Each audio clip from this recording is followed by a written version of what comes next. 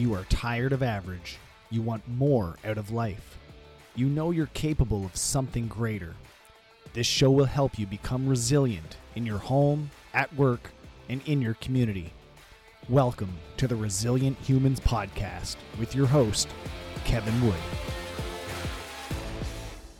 Welcome back. Oh, wait, I was going to do this as Harry Potter. Welcome back to the Resilient Humans Podcast.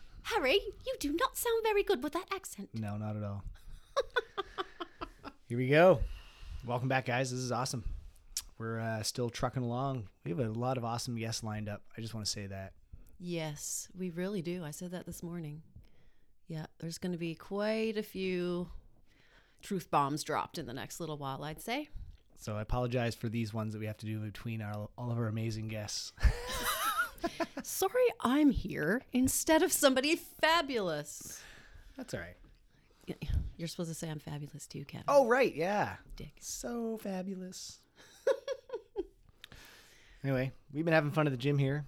We're leading up to the CrossFit Open, Yeah, open season. Good times. which is awesome. So we have worldwide workouts that are released every Thursday for 3 weeks starting on February 16th.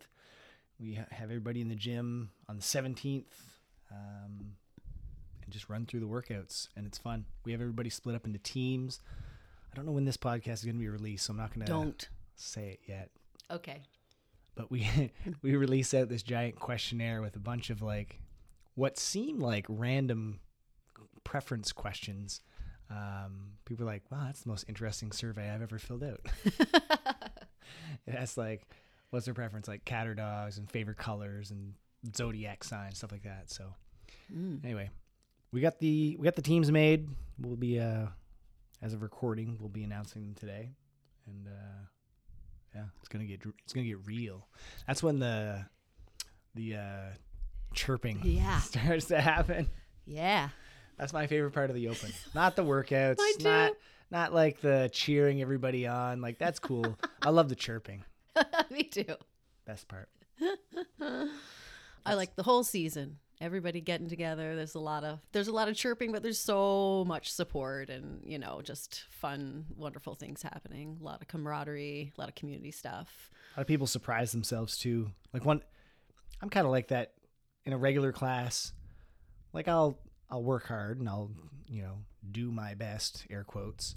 But when it comes time to the competition, I really lay it all out. A lot of people do that. They're like, whoa, I didn't even know I could jump that high or lift that much or do that movement, whatever it is. Mm-hmm. And we see it every year. This is the 13th year of the CrossFit Open, and it's consistent. We see it all the time. Yeah.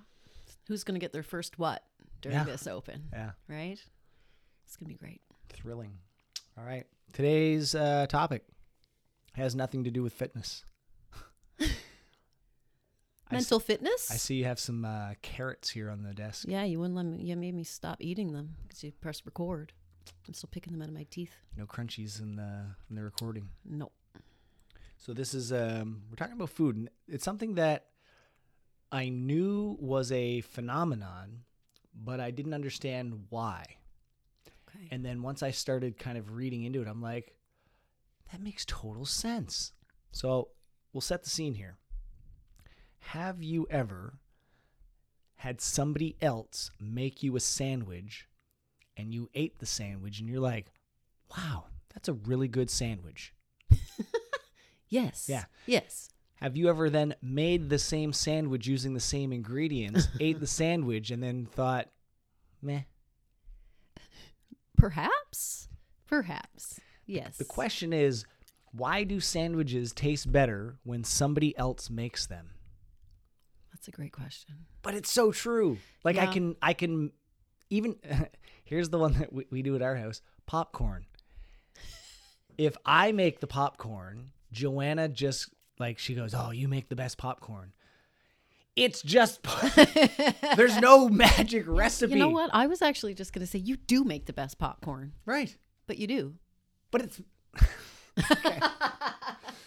But it's the fact that somebody else is making it. That's the cool part. Like when I eat my own popcorn, it's just When she makes it, do you think it's the Yes. best? Yes. Okay. that's the thing. So why? Why is that true that when somebody else makes you literally anything, it could be toast with butter on it.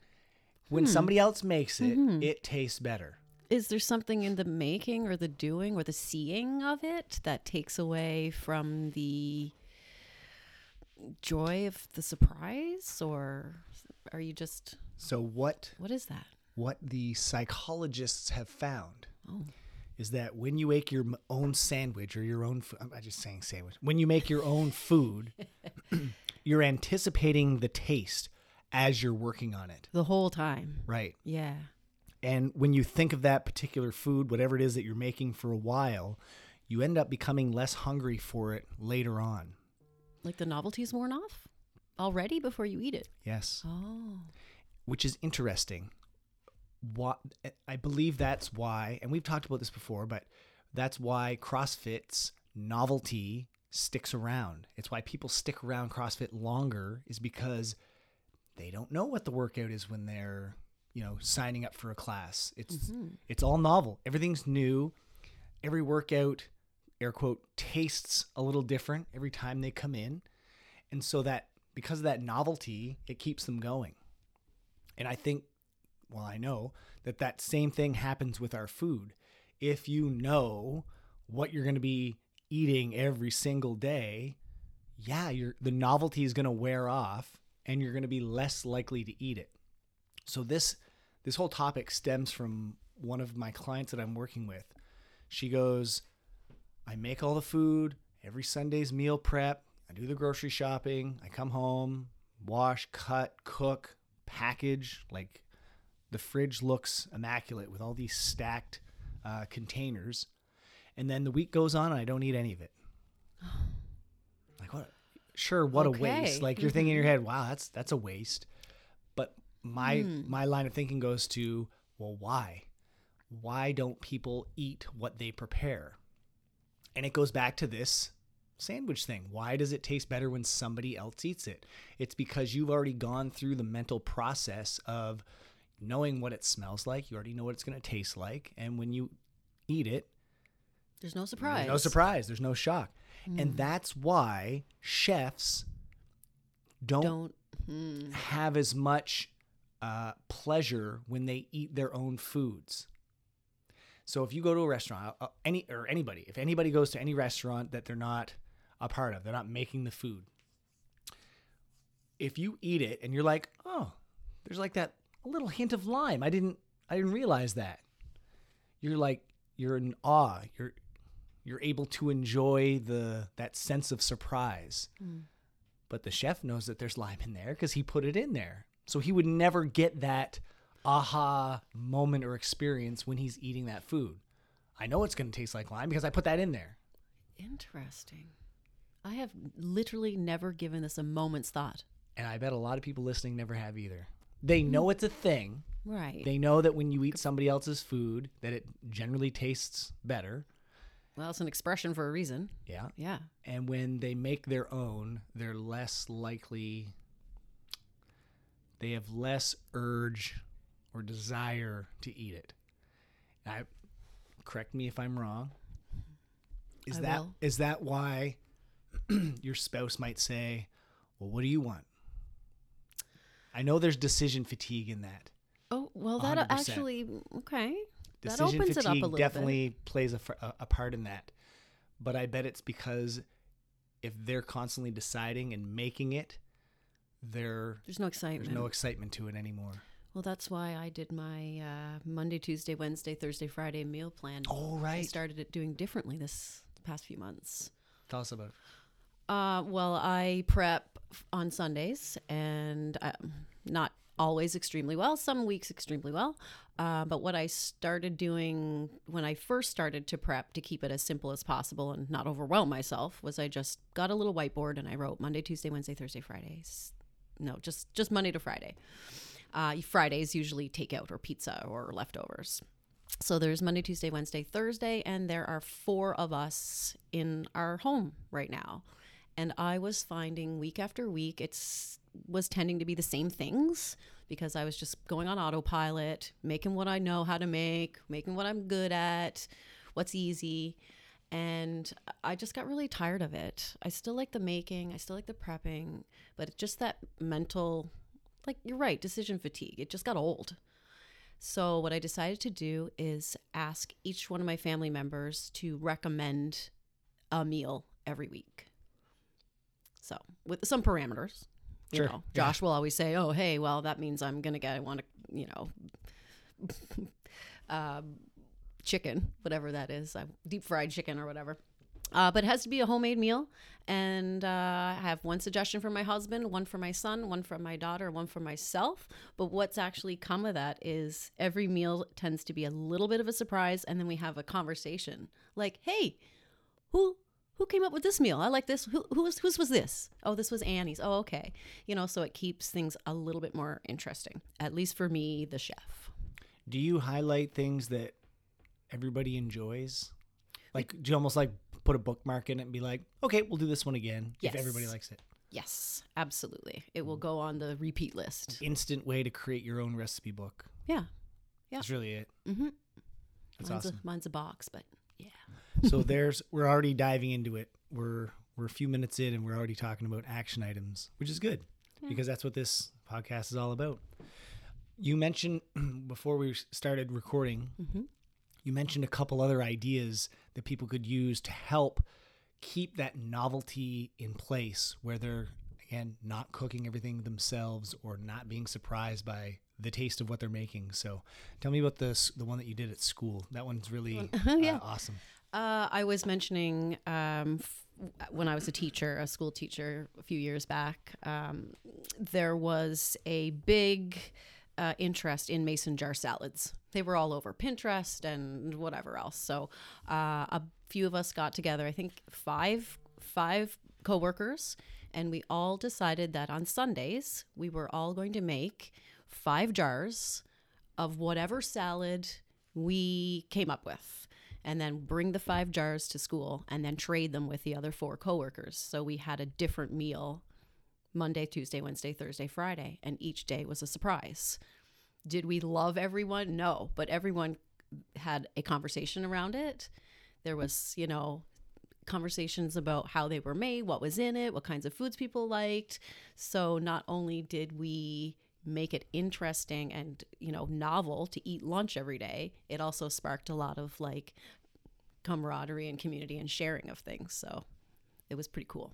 So if you are in a work environment where you're not working at home and the only thing around is a cat or a dog, that's something that you could easily set up with coworkers. Say like, hey, I have this idea. And I guarantee if you ask, they're going to be like, sign me up. Yeah. I'm in. Just make 5 of the same sandwiches, and I'm going to make 5 different sandwiches.